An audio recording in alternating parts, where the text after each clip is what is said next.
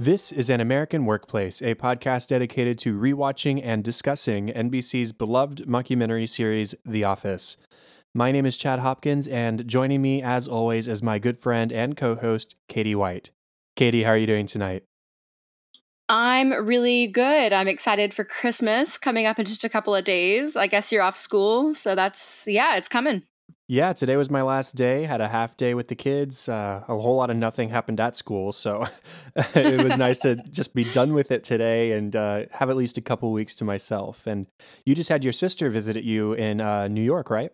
I did, yeah, for a long weekend. So it was nice to just hang out with her. I don't get a whole lot of alone time with her, so that was really, really fun. And we got to do some Christmas in the city, which was really nice and nostalgic. Because I think the last time we did that, we were 5 and 6, respectively. So It was a lot of fun. That's great.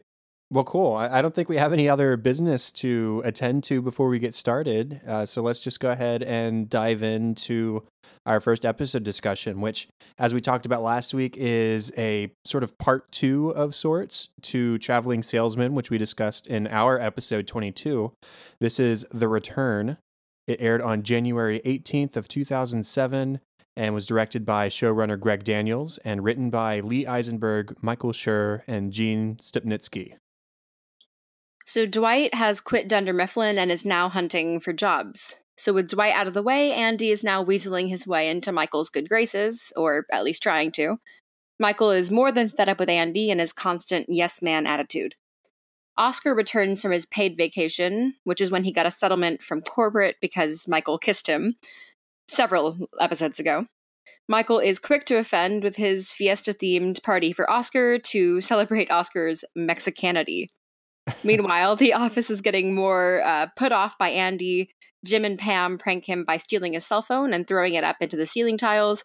Andy, who has just been rejected by Michael, loses his cool and punches a hole in the wall. So we actually end this episode with Andy being sent to anger management on corporate's suggestion. Yeah, it's sort of like the Office's version of freezing Han Solo in carbonite because they didn't know if Ed Helms was going to be coming back for the future. And so this was their way of putting him aside in case he didn't come back, but leaving the door open if he does. So that's a possibility.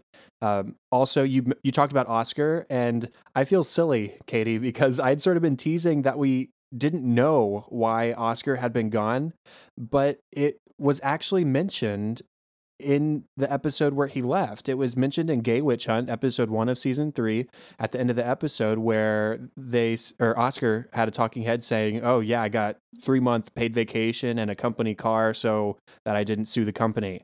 And so we've known this whole time, and I knew the information, I just didn't know when it would come, or apparently came. And so my bad on that one. You know, it totally slipped by me too, because he sort of just said, I got a 3-month vacation, and then I kind of forgot about that, and it happened, and he was gone. And then a few episodes in, I was like, "Where's Oscar? We haven't seen him."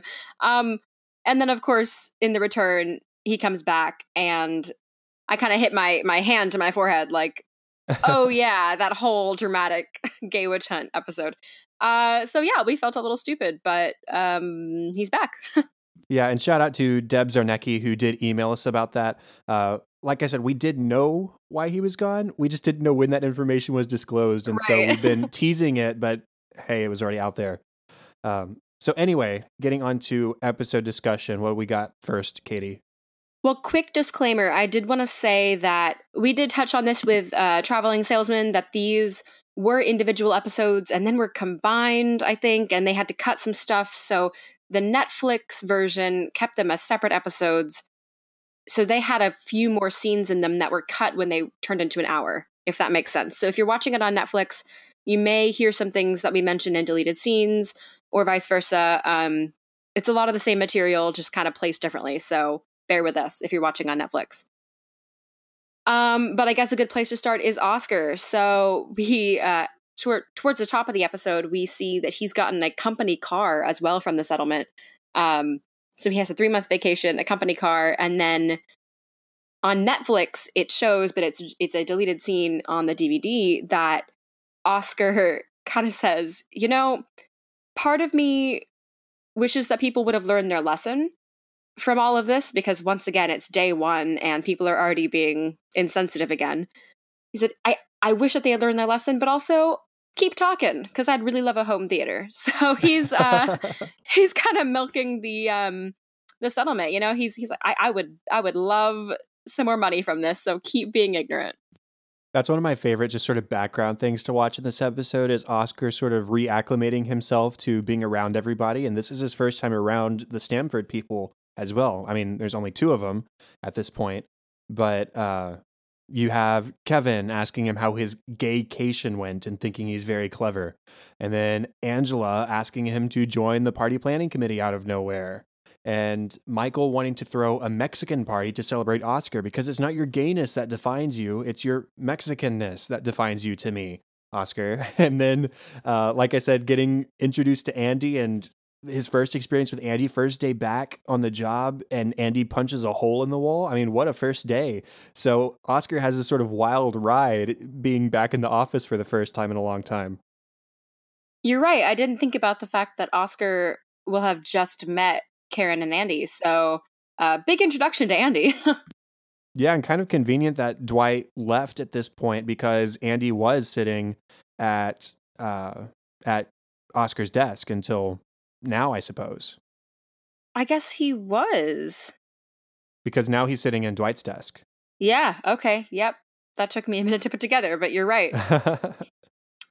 I did want to touch on the Angela Oscar scene where Angela feels badly about how she treated Oscar before, and she has this whole convoluted emotional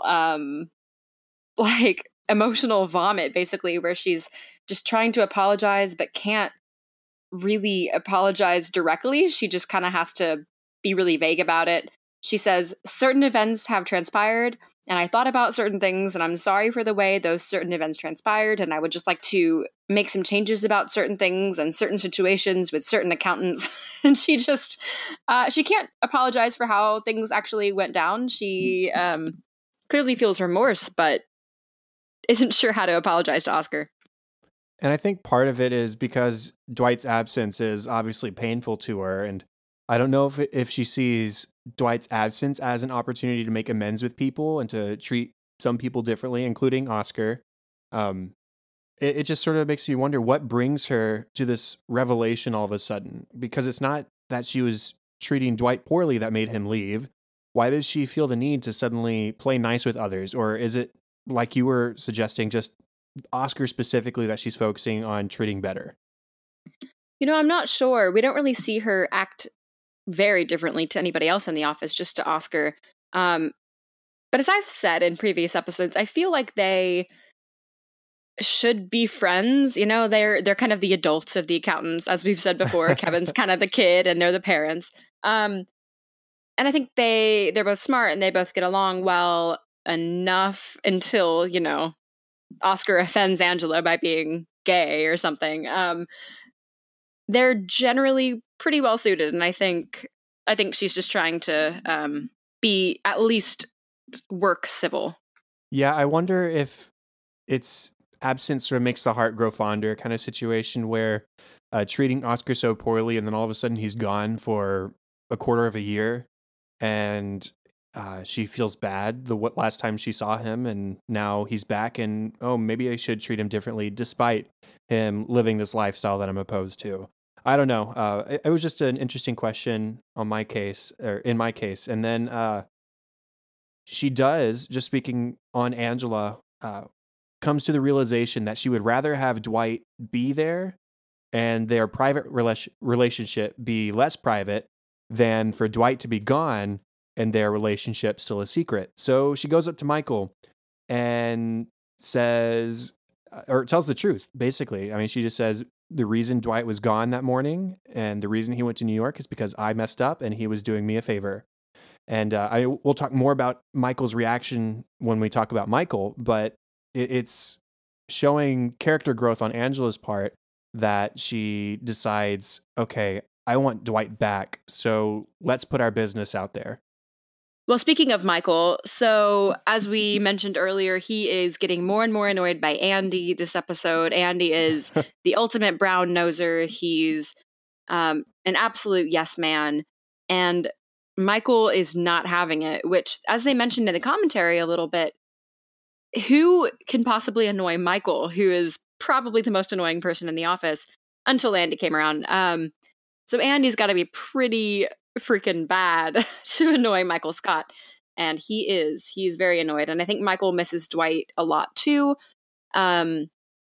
which we didn't see when Dwight was there. I think Michael never really appreciated Dwight until he was gone. I think it was kind of that same situation, maybe with Angela and Oscar, that Michael didn't realize what a good friend Dwight was to him until Dwight was gone. And then he had Andy. He was just fake and a yes man. Despite liking Andy initially, he's understanding and learning how obnoxious he is in the absence of Dwight. You know, Dwight always irritated Michael, but he was never as pandering or, again, as obnoxious as Andy has been in this episode in particular. And he does learn about all the little things that Dwight used to do that were just sort of left in the background, like rearranging the toys on his desk or watering the office plants. And at the end of the episode, Michael actually points out in a talking head that the key difference between Andy and Dwight is that Dwight sucks up to Michael, but because he likes Michael. And Andy does it as a means of sort of bolstering his career or his professional status, which means that a lot of Andy's enthusiasm, if not all of it, is fake. Absolutely. And we even see that at the end of this episode, just like when he arrived in Scranton, you know, all of the behavior mirroring and saying people's names a whole lot, he does that again at Anger Management. So he's just desperate to make people like him. Whereas Dwight, I always kind of saw Dunder Mifflin as Dwight's second home. I mean, he would stay late and, as you said, water the plants, rearrange Michael's toys on his desk. He really cared about Dunder Mifflin, and that's why, I mean, he was so invested in Michael because Michael was the king of Dunder Mifflin. He was the boss, and Andy's just doing it for the promotion and the attention and not for the right reasons. Right. Even when he shows up at the anger management facility at the end, he says that exact same thing he said in the merger. And it's a 10-week program, and he says, I'll get out in 5. So it's as a means of speeding up the process. So it's always a shortcut for Andy is what his goal is, a shortcut to get to this place or to this status or to accomplish this. But anyways, moving on, we have Dwight, who is now working at Staples, but also interviewing other places. And so we have this sort of brief montage with a voiceover where he turns in multiple resumes at this one place. One is professional skills, one is athletic and special skills, and then one is Dwight Schrute trivia. he almost, I wrote in my notes, Dwight's up the interviews, where he sort of intimidates people into not giving him a job. Because on paper, he was a very good salesman at Dunder Mifflin. He should be able to get any sort of sales-related job he wants, really. Right. I had that written down too, that the way that they edited it, it looks like he got rejected from these bigger sales places before he went to Staples. And so he ends up being just a floor sales guy at Staples, when really he would have been an asset to probably any of these companies. And you're right.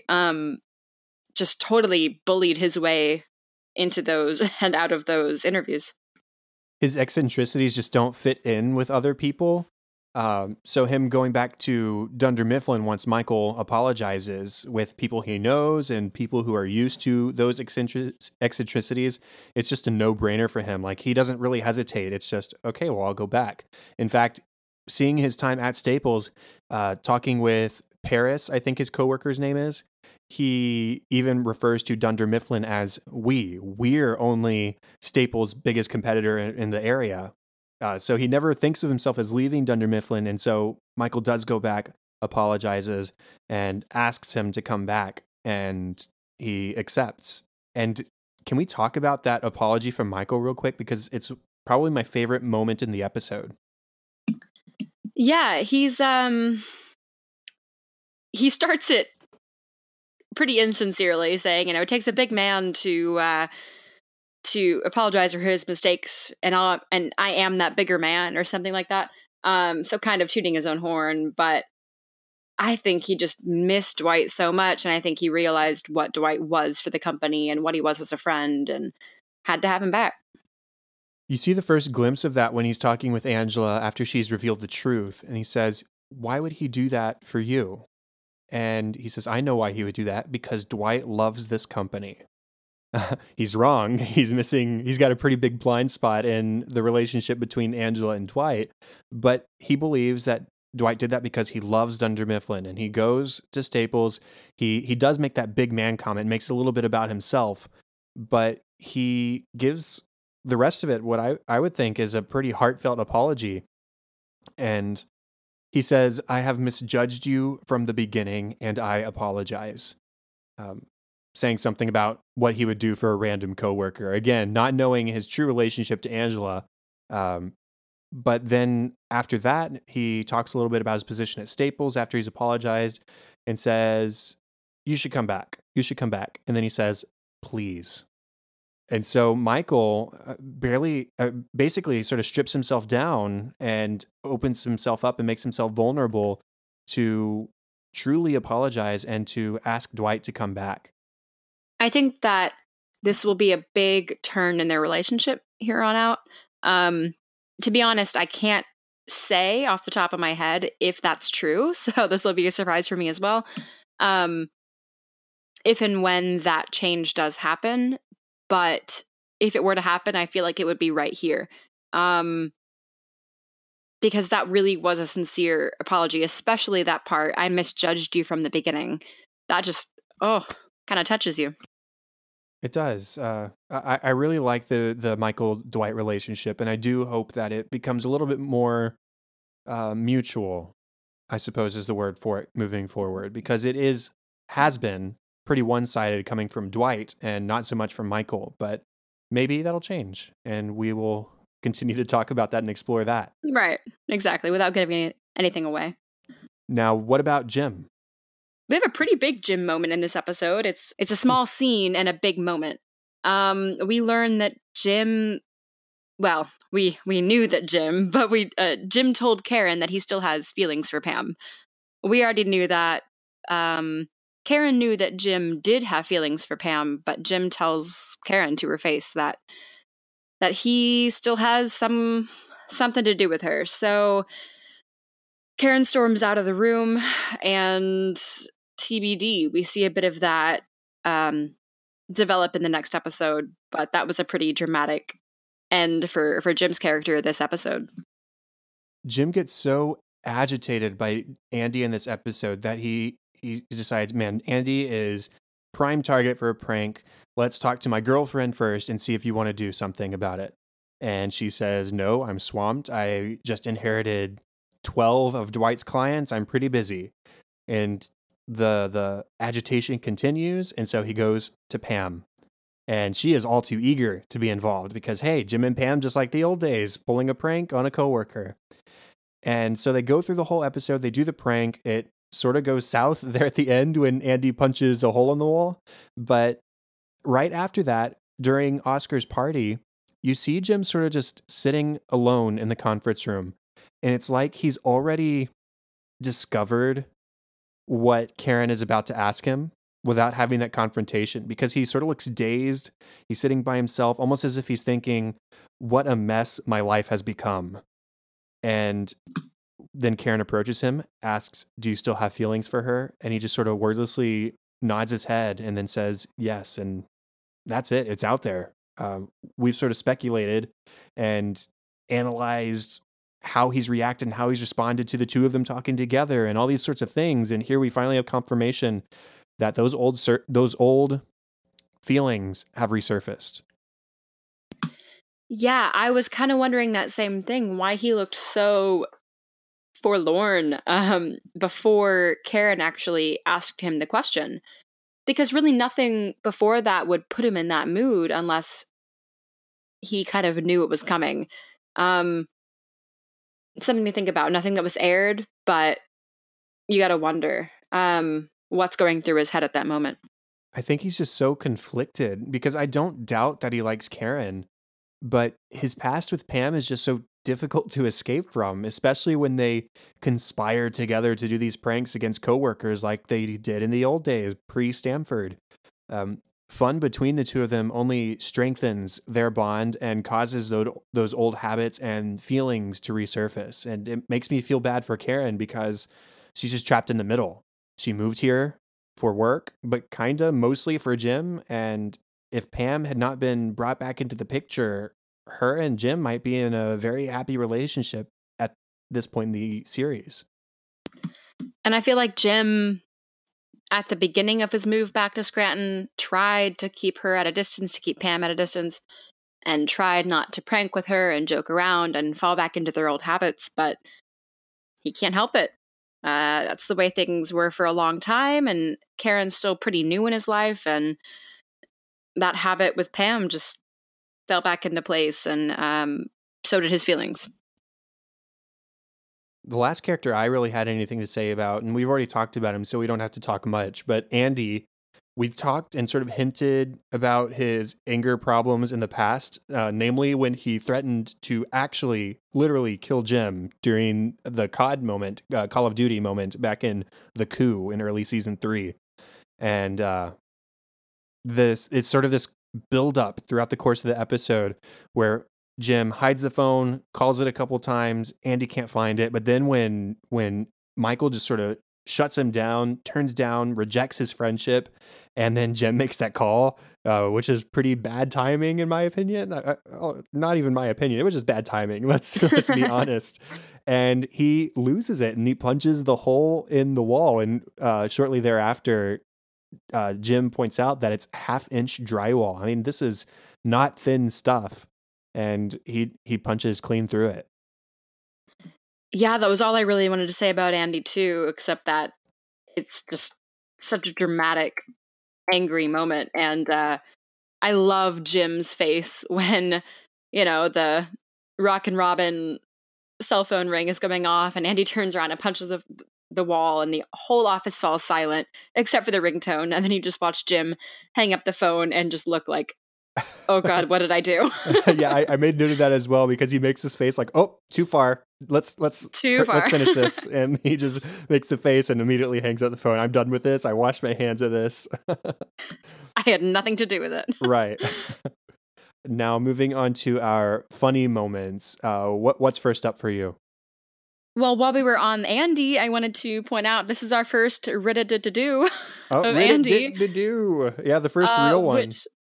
Which if you're just watching along with us for the first time, not a big spoiler, just a big Andy catchphrase that we will hear again. So that's kind of a fun tidbit. What about you?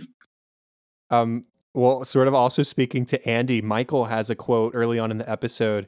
I think it's the moment where he's hiding behind his office door as Andy's looking for him. And he says, "I don't understand how someone can have so little self-awareness." And I kind of want to sound clip that quote and insert it through every single episode and every single moment of the show so far where Michael has had so little self-awareness. That would be pretty brilliant, actually. Yeah. There's this little moment between Ryan and Jim when Jim is trying to recruit people to prank Andy, and he checks with Karen and he checks with Ryan. And Jim says, "Do you want to pull the prank on Andy?" And Ryan says, "Not right now, but ask me 10 years ago." Which, okay, Ryan. And then Jim said, "I liked you better when you were the temp, Ryan." Yeah, me too. He's fallen into this new position, and he's clearly not happy, and he's sassing everyone, and he kind of knows that he's being a jerk, and everyone else realizes it too. I missed that moment because it's not in the DVD extended hour version. Oh, but I remember it from my last Netflix watch through. So thank you for reminding me of that. But another Ryan moment that is included in the hour-long version is preparation for the Mexican party for Oscar. He has a 2-liter bottle of lemonade, and he draws a tilde over the N and an accent mark over the E to turn lemonade into lemonade for Mexican lemonade for Oscar's party. One of my favorite moments of the episode. It's like, I gotta do what I can with this. Also of the party, Michael is asking Oscar how he likes it, and Oscar, trying not to, praise it too high or too little, says, "It reminds me a lot of the Three Amigos with Steve Martin and Chevy Chase." And that probably wasn't a huge compliment for a party, but Michael is just, wow. Oh, thank you so much. Like, that was just the biggest compliment Oscar could have given him. I think Oscar was trying to point out that it was like fake Mexican, because obviously neither Steve Martin nor Chevy Chase are of the Hispanic heritage in any shape or form. Steve Martin himself is very white. Very, very white. But it's funny that that Michael does take it as a compliment. Paris, who we mentioned earlier, is one of Dwight's co-workers at Staples, and there's really only one scene we get of her in the actual episode, but it makes me laugh every time. She and Dwight are on their lunch break, and she's trying to make small talk, and he just sort of shuts her down, and he makes fun of her for not having heard of Dunder Mifflin before. He says something like, "Have you heard of paper?" And she says, "Oh, that's how it's going to be then, is it?" And then she has this talking head talking about how she doesn't like him, I don't like his giant head or his beady little eyes. And that's all I have to say about that. It's just this one little snippet of attitude from this character that we're never going to see again. That it makes me laugh. It's so funny.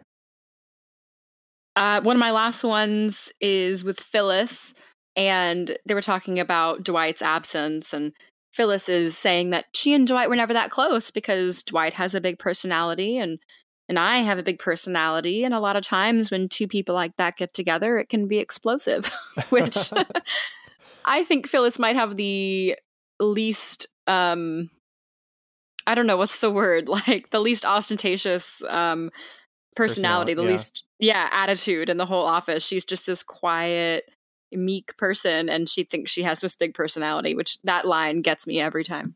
That reminds me of, was it a deleted scene from last week where Kevin said, "I'm on my 4th cup of coffee and I am bouncing off the walls right now." Exactly. Yeah. Let's see. I've only got one or two more. I love how Dwight sort of hijacks Oscar's party.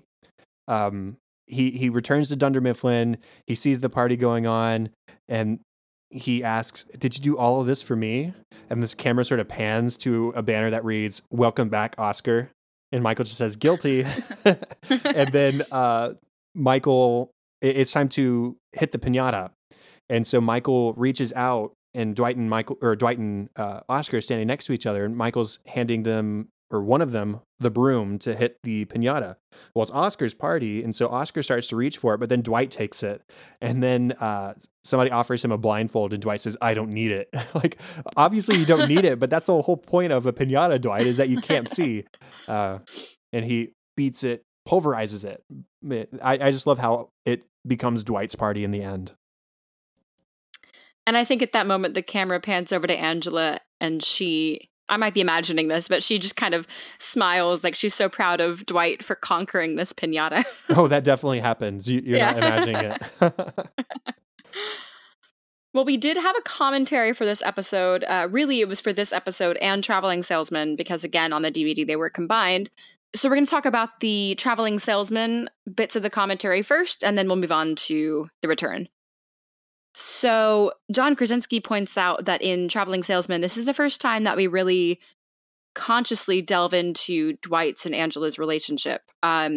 Before that episode, it had really been a whole lot of hearsay and conjecture, but this was the first time that people really spoke about it in the episode, which I thought was interesting. We had been in the know for so long, but nobody had really ever said anything about it.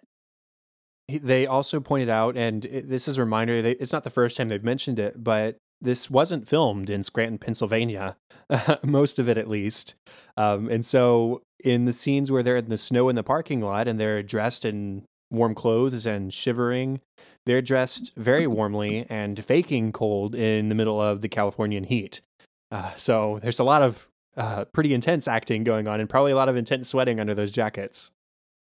In that picture that Jim shows the camera when he mentions that Jim and Dwight used to go on sales calls together, that picture was pretty photoshopped, but it was both of those actors, obviously. John Krasinski, that was his high school photo, hair and all. And then Rainn Wilson, they took a modern day photo of Rainn and then they photoshopped his hair from a photo of him. It was his hair, but it was a 1991 Romeo and Juliet tour that he was on, and he had his hair long and curly, and they just photoshopped that same hair onto his current day picture. So that was all John Krasinski, that was all Rainn Wilson, but different time periods kind of meshed together, which was really interesting. The slap that happens at the business office before their sales meeting, John Krasinski did it once lightly, and Greg Daniels, who was directing the episode, didn't want him to do it again. But then they went to film it again, and Rainn Wilson insisted that John slap him as hard as he can, or as hard as he could, and he did it. So the take that we get in the episode is John Krasinski slapping Rainn Wilson as hard as he can. And you actually see a moment, Rainn Wilson points this out, where he almost breaks character as he's walking through the door, but then the camera cuts and everything's fine. Just a couple more things from Traveling Salesman. Noelle, for Angela's middle name, was an ad-lib on Angela Kinsey's part. I think they mentioned it might have been originally Colette in the script, but she changed it to Noelle. And then all of Stanley laughing at Ryan in the car was actually ad-libbed as well. Leslie David Baker pointed out that in the script, it would say Ryan's lines, and it would just say in like parentheses for Stanley rants at Ryan. So all of the stuff about how he's laughing, about how he sounded like my 6-year-old niece, that was all ad-libbed by Leslie David Baker for Stanley. And then the last one I have, they pointed out that the salute that Dwight does before he leaves Dunder Mifflin is the same one that he did to Ryan back in early season 3 with The Initiation. So we have that consistent salute that is sort of like half Nazi salute and half like flourish. It's really strange, but it's the second time we've seen it. That it for you on Traveling Salesman? Mm-hmm. And then I only have 2 for the next one. So. Oh, okay. I have a few more. So moving on to this episode, The Return. So all of the Staples scenes in The Return are in actual Staples. It's not a soundstage. So they closed down a Staples for the day, filmed, and which is good because that probably would have been really expensive to build an entire Staples. When Andy is singing Zombie by the Cranberries, when it originally starts to annoy kind of everybody in the office, especially Jim, the cast actually sat there and brainstormed what would be the most annoying song in that situation, and they came up with Zombie by the Cranberries, which, as Ed Helms said, given his kind of voice crack in that chorus of the song, he said was very annoying, and it worked. Ed Helms, speaking of him, actually recorded the Rockin' Robin ringtone that Andy created in the episode on his computer at home, just like Andy did, and emailed it into the show, into the producers, and they used the home recording he did himself in the episode, which is pretty cool.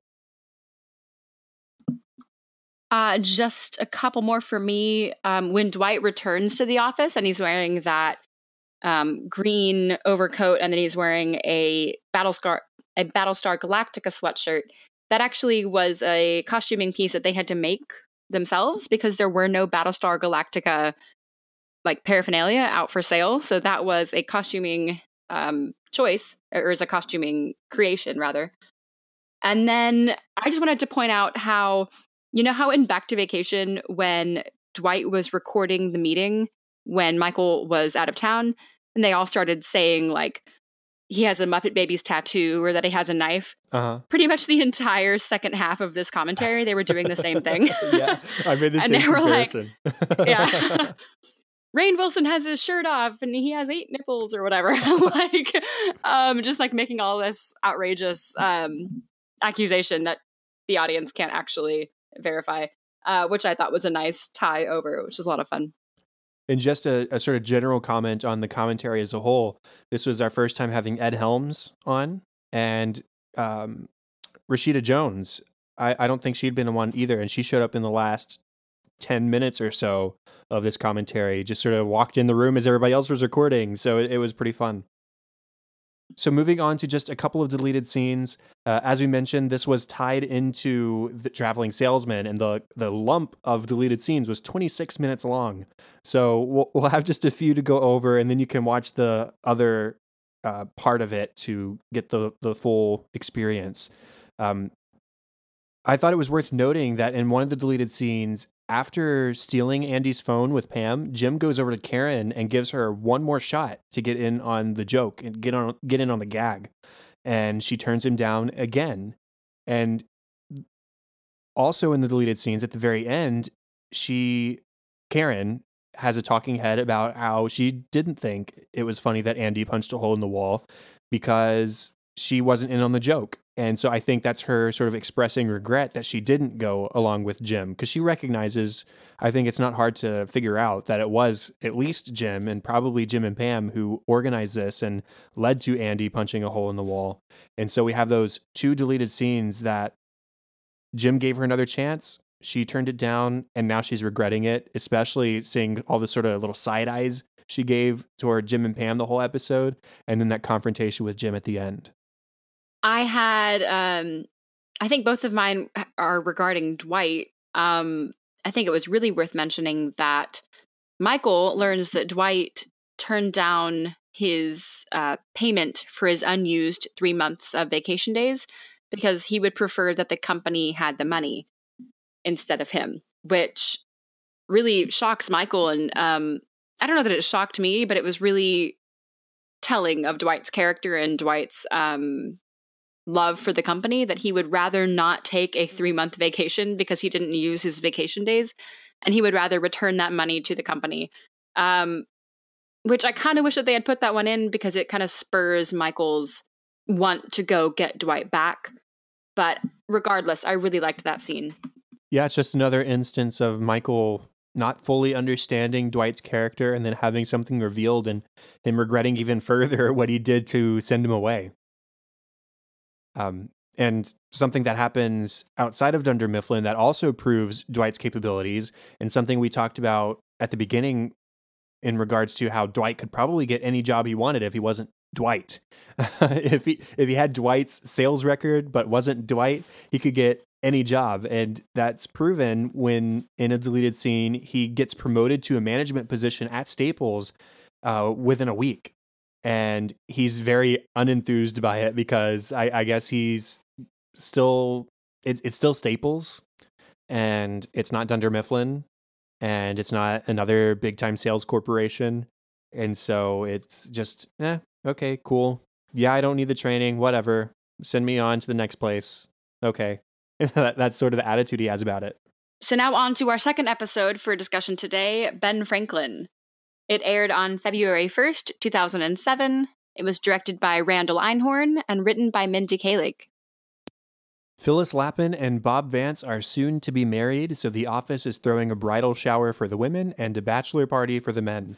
Todd Packer shows up during the preparation and convinces Michael that it's not a real bachelor party unless there's a stripper. So Michael enlists Jim and Dwight to hire a woman for the men and a man for the women. Dwight makes the call for the woman, while Jim decides to order a Benjamin Franklin impersonator for the women rather than an actual stripper. And so hilarity ensues as the women try to get Ben Franklin to break character, but Michael begins to feel guilty that he might be cheating on Jan with a stripper present. Yeah, this is one of those episodes that when I think of The Office, I just imagine Ben Franklin at the women's bridal shower. This is just one of those iconic episodes for me. So I'm excited to get to talk about it. Some character interactions. Who do you want to start with? So starting with Michael, he's trying to get everyone excited for Phyllis's wedding to Bob Vance Refrigeration. And he says rude things like, telling Karen to get a skirt or a dress of some kind because she normally wears like pantsuits kind of things, or instituting prima nocta, which was a lot more vulgar than he thought it was. It's from Braveheart, and it involves deflowering the bride on her wedding night. I just wonder why is Michael so excited for Phyllis's wedding? I think the excuse he gives in the episode is because he wants them to eventually be excited for his own wedding down the road, but I still don't understand why that means much now. I'm assuming it's because it's two people that everyone in the office knows and that they can all kind of celebrate together. I hope it's not that he's just wanting everyone to be excited for his wedding, which I don't see a bride, but okay. Yeah, it would be a long way off if he had his in mind anyways. I think he says something to the effect of, my wedding will be better than hers. It'll be on a boat or something like that. Like, Michael, you're still way too far off to even really be considering that. But it's just strange that he gets so involved in the planning of this. And the fact that Bob Vance is having a bachelor party with people from Michael's office rather than from his own office at Vance Refrigeration. It's just strange, but that's Michael for you. Also, our cold open was regarding Michael this episode. Pretty unrelated from the episode, even more so than usual, I think. He's creating a film for his future son, not his daughter, his son. Even Dwight asks, how do you know it's going to be a boy? But Michael is, I think he's kind of realizing his mortality. He was cleaning out his wall sockets with a fork, as you do, and shocked himself. And when he woke up, he had an epiphany, as he calls it. And he decides to make this video for his future son, giving him the gist. And so he does things like teach him how to jumpstart a car or take off a woman's bra, which Pam quickly declined to example. And just, yeah, a really kind of unrelated cold open, but a fun one.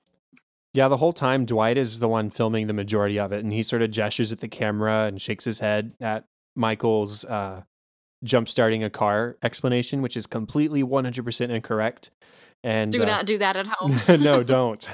And then Michael ends the video with "I will always love you," and Dwight banters back, "What if he's a murderer? What if that's how you die?" And Michael just doesn't have an answer, just waves him off. Come on, stop it. But what I thought was really telling at the beginning of the cold open was that he was creating this video to tell his son things that he can't learn from his mother.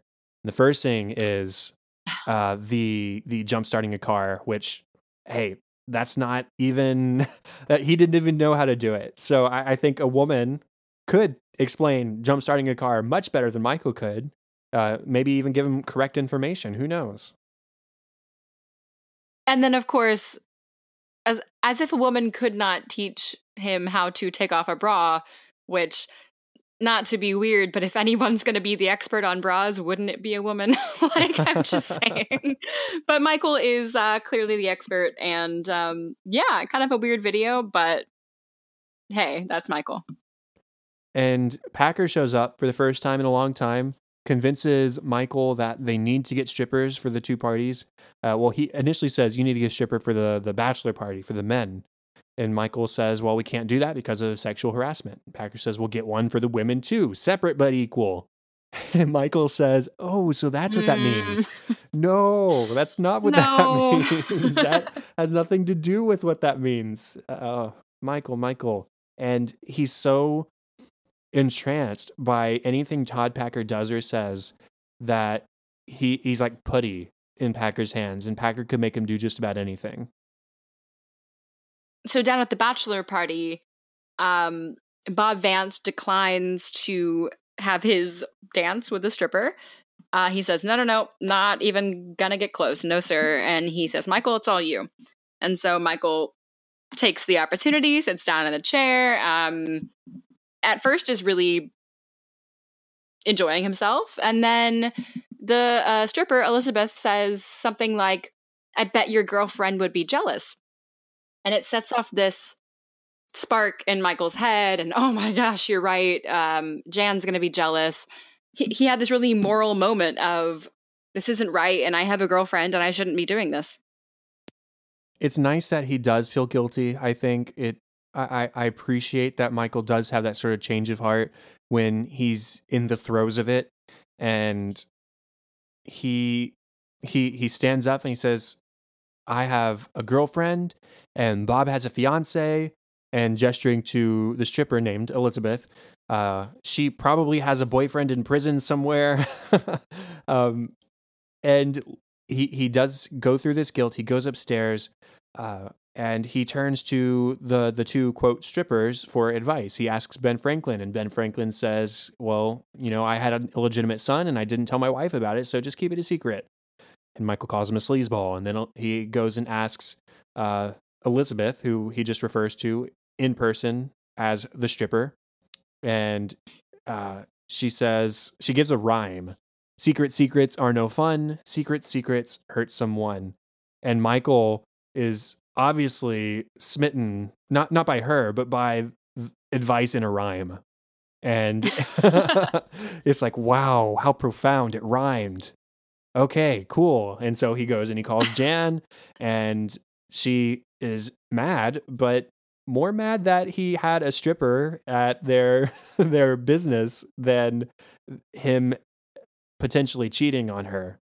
And he's just glad, oh, you're so understanding. I have the best GD girlfriend in the world.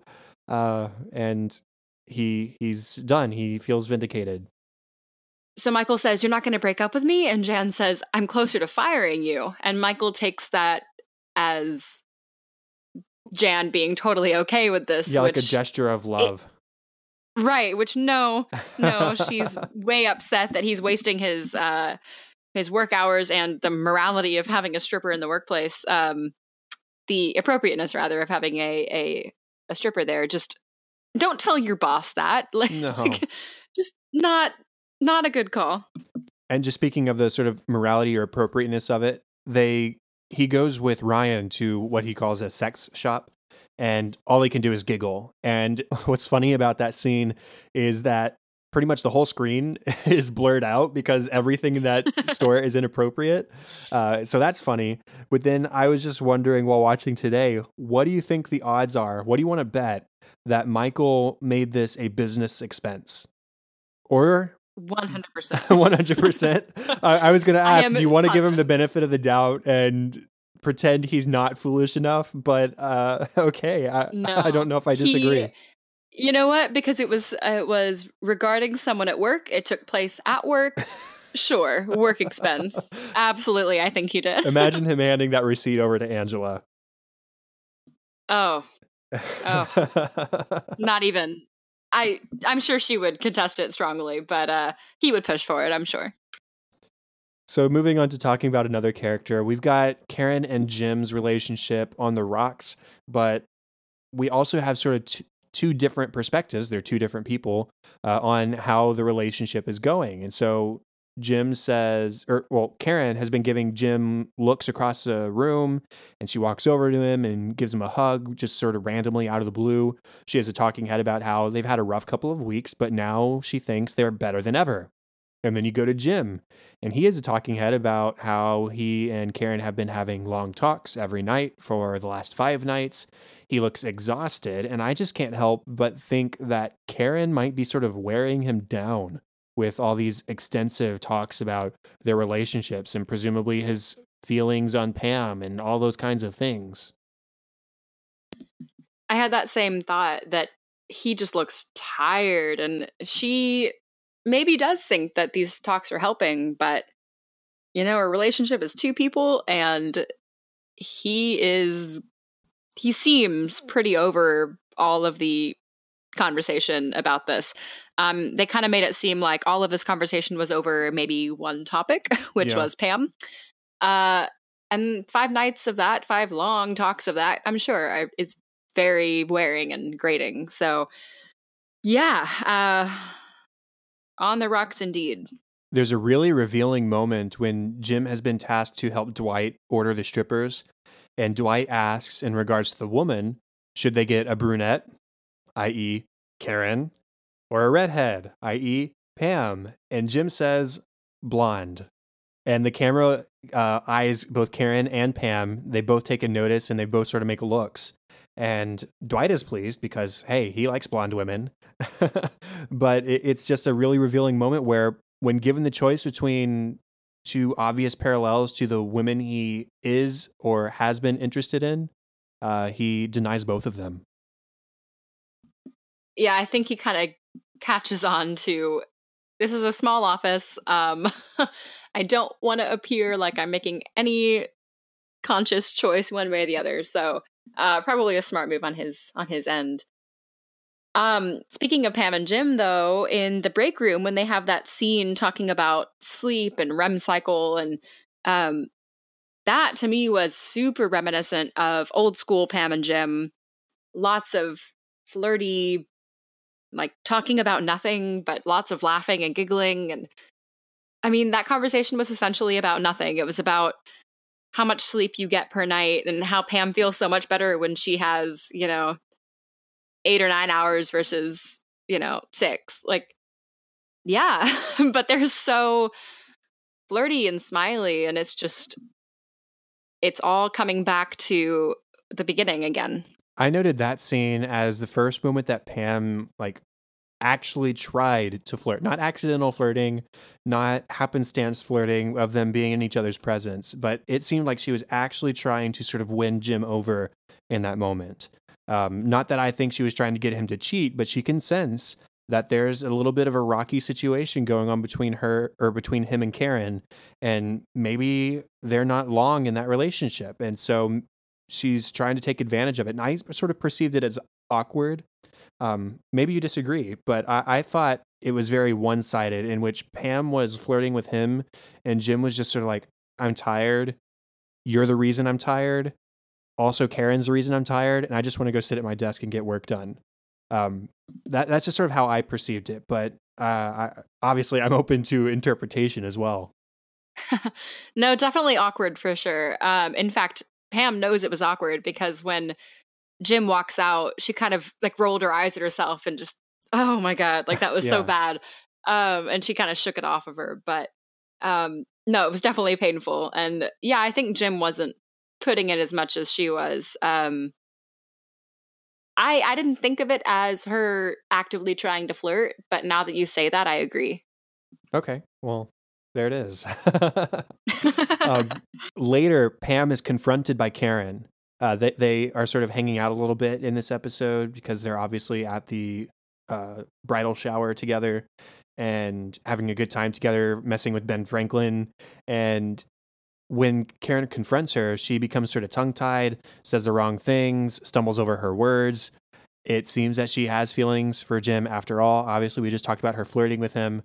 It's no surprise to us, but Karen seems a little surprised because I don't think that confrontation went the way she wanted it to. I think she expected Pam to just be like, oh, no, I don't have feelings for Jim at all.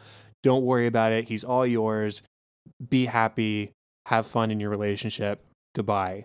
But instead, Pam, again, sort of just stumbles over her words and says all the wrong things to give Karen no confidence in the fact that Pam might one day steal Jim away from her. Yeah, it was another really kind of awkwardly phrased scene for Pam. She just wasn't on her A game. And yeah, she kind of accidentally said to Karen that she's interested in Jim, which, I mean, I'm sort of a Freudian slip because she is, but didn't mean to say that to Karen. And Karen kind of caught her and said, wait, what do you mean? And Pam had a hard time getting back from that and convincing Karen that Pam is not into Jim. And it was all very awkward. And, they're trying to be friends. I think Pam and Karen are friends, maybe even. But this was sort of a hitch, I think, for them. And there was still even one more awkward scene with Pam. Obviously, Ben Franklin was sort of flirting with her, or Gordon, I think he reveals his actual name to be. Yeah. Kelly is sitting with Ryan and points it out to Pam while her and Jim are in the break room together. And Jim sort of teases her about it and asks, hey, is there any real potential there, Beasley? And Pam gets a little upset by that. Like, Jim is almost trying to convince her to move on, maybe. Or at least that's the way I sort of perceived it. What do you think? Yeah, I would agree with that, which is why she then says to Ryan, yeah, man, I need a boyfriend. Ryan, I think I'm ready for you to set me up with one of your business school friends, which I think kind of hurt Jim right back. I think he wants her to move on, but also please don't, Yeah, he's still holding on to some things, but he's also looking at his sleep schedule for the past week and understanding that with Pam available, there's issues. And that's just the way it is. Well, Pam has yet another guy after her as well in this episode. Roy has not quite quit it yet. He is still kind of getting after Pam. He's still trying to make things up to her. And he's down in the warehouse when the men have their bachelor party, and he has a talking head where he says he's really not into strippers. What he finds sexy is Pam's art. So he is, I don't feel like that's true. I could be wrong, but he is really trying to make amends. You read my mind because that was literally the last note I had to make before we moved on to funny moments. He even says, I appreciate it. I appreciate her art, which is something because he never appreciated anything she was doing with her art or anything like that when they were actually together. So to his credit, as much as we may dislike him, he is trying. And that's all that can really be said at this point. So moving on to some funny moments, what did you have? At the beginning of the episode, when Michael was talking with the girls and trying to arrange their parties together, but they wanted to do the bridal shower on their own, he says, oh, don't worry, we're having our bachelor party at the same time. It's a guy's afternoon in, GAI, a gay. Well, not gay, just a bridal shower for guys, a guy shower, an hour-long shower with guys. And he's trying to get away from this accidental acronym he created where he's saying the word gay, and he's really not distancing himself at all the longer he goes on. He goes from guys afternoon to an hour-long shower with guys. And you see Pam in the background. Himself in a hole. Yeah, you have Pam in the background just sort of grinning. I love a little line between Jim and Dwight where Dwight has taken over finding a stripper for the men, and Jim has been given the opportunity to find one for the women. And so Dwight kind of makes fun of Jim for booking the women's stripper by calling him Nancy, and Jim corrects him, it's Sally. He's just playing into the joke a little bit, which was funny. And just the fact that Jim orders a Scholastic Ben Franklin impersonator rather than an actual stripper is so funny to me. How good is that? What a good idea.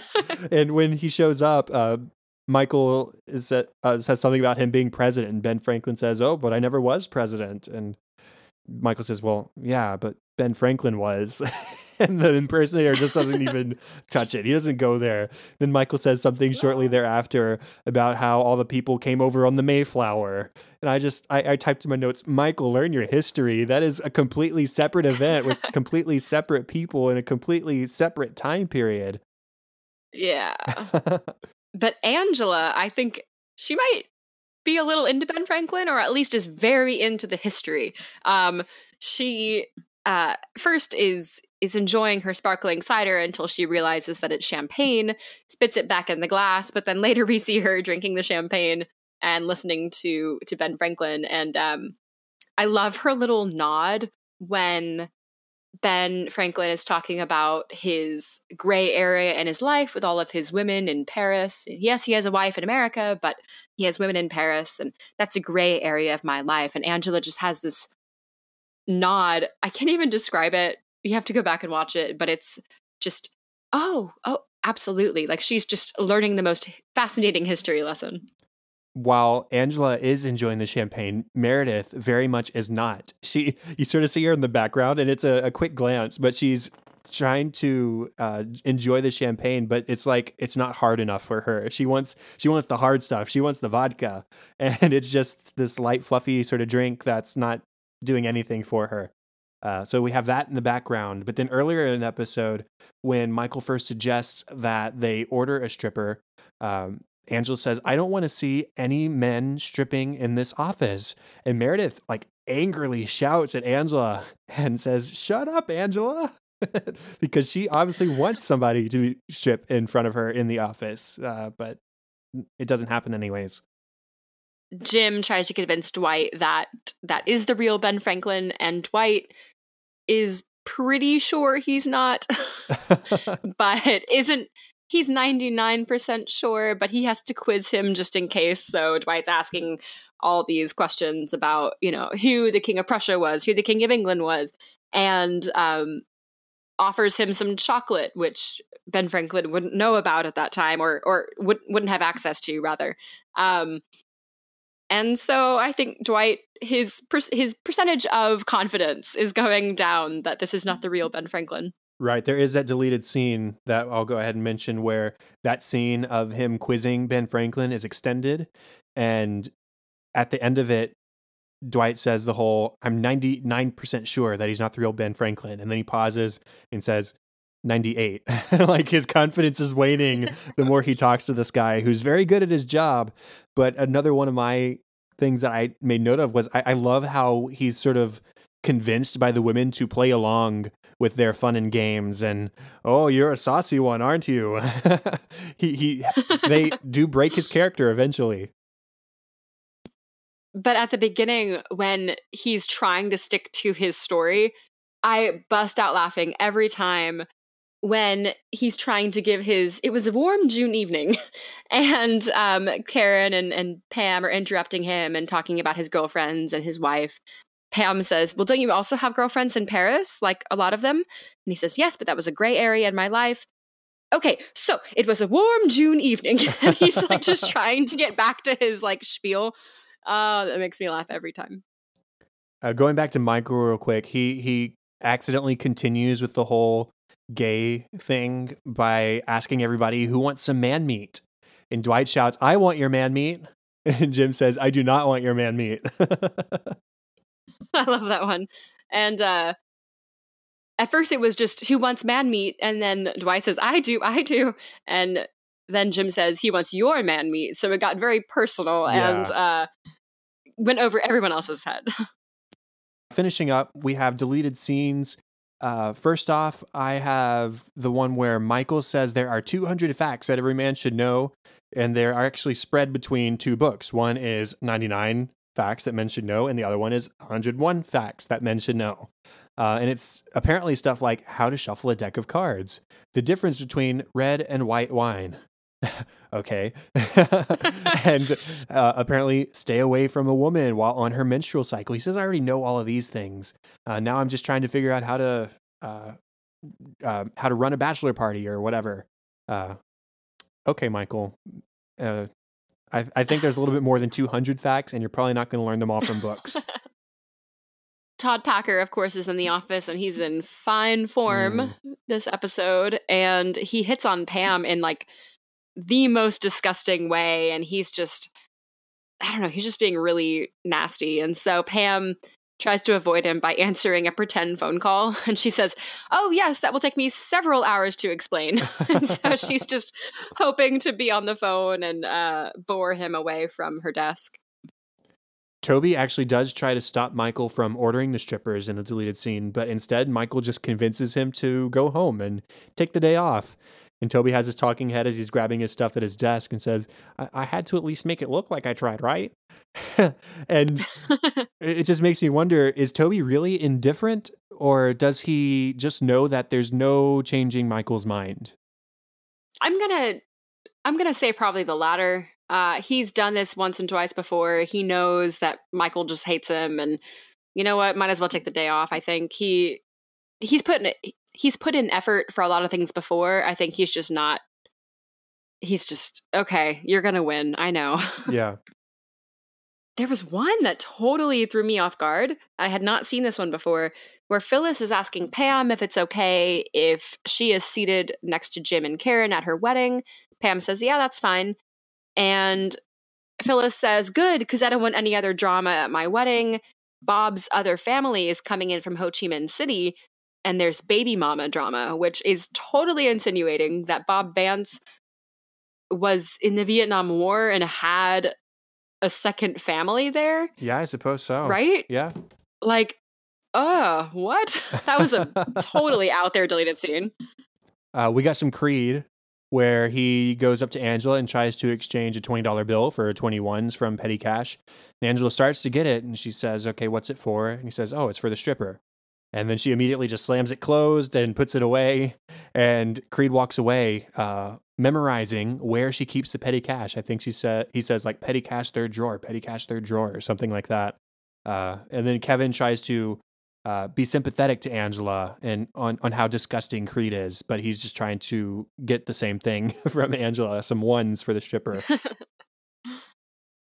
And then to finish it up, we've got Daryl almost stopping Michael from bringing Elizabeth, the stripper, down to the warehouse. He asks if Jen said it was okay, and he introduces himself to Elizabeth with more respect than Michael or Dwight shows her throughout the rest of the episode. And we also get the reveal that Daryl has a 3-year-old daughter at this time in the show. So, small little detail. Yeah, there we go. And that's it. So our discussion topic for this episode, short of having a Ben Franklin impersonator, which I know is tempting, what would you do at your bachelor party? At my bachelor party? See, I don't know, because you don't typically plan your own bachelor party, right? Oh, yeah, that's true. I've never planned one, but like your ideal, or for your best friend maybe, or what would you hope yours would be like? Yeah, well, I mean, my best friend just got recently married a couple months ago. For that one, we did like an escape room. We went to a bar, went to a steakhouse, went to a Rangers game. All that stuff is pretty fun. Honestly, if we went to like a dine-in movie, if we rented out a theater to watch a recent release, or if we got a print of one of my favorite movies like Back to the Future or something like that, that would be pretty sweet. Just have a theater to ourselves and have a good time talking in a dark theater, seeing everything on the big screen. I'd like that a lot. I'm kind of going to save that away and keep that in mind. Yeah. That'd be really cool, renting out a theater for yourself and like getting to talk in the theater is so, unheard of. That's cool. Mm-hmm. What about you? I don't know. I would love to go a wine tasting, maybe. Uh-huh. I know like the Texas Hill Country has some pretty great vineyards. I mean, the goal would be like Napa Valley, but that's a little pricey. So I'll stick to Texas. But yeah, they have these vans that just kind of drive you around from vineyard to vineyard. So you don't have to worry about driving, and just go taste some wine and hang out with your friends, which sounds pretty excellent to me. Yeah, it sounds good to me as well. Well, I think that is the end of the official 23rd episode of An American Workplace. And apologies to those listening if you heard cat sounds. Again, I do have a new kitten, and he's been playing around this whole time and has been pretty noisy on a couple of occasions. But hopefully that didn't take away from the audio quality too much. Contact for the show, facebook.com/workplacepod and @workplacepod on Twitter. Please go over to iTunes or Apple Podcasts app on your iOS device and rate, review, subscribe. Or if you have any feedback or ideas, you can email us workplacepod@gmail.com. You can find me on Twitter at KTLady623 or at facebook.com/katie.white. And the best place to find me is at Chadadada on Twitter, facebook.com/chad.hopkins, or on my other podcast, Cinescope, where we talk about the movies we love and why we love them. You can find that where podcasts can be found, or at thecinescopepodcast.com. Show notes and contact information for this show can be found at workplacepodcast.com. And that is all for this week. Thank you for joining us to watch one of our favorite shows, The Office, here on episode 23 of An American Workplace. Make sure to join us in episode 24 for our discussion on the next 2 episodes of season 3, Phyllis Wedding and Business School. Have a very Merry Christmas, a Happy New Year, although you will get a new episode from us before then, and goodbye.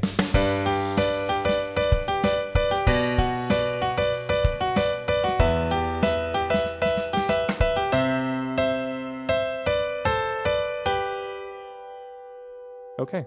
Great. Ta-da. Done.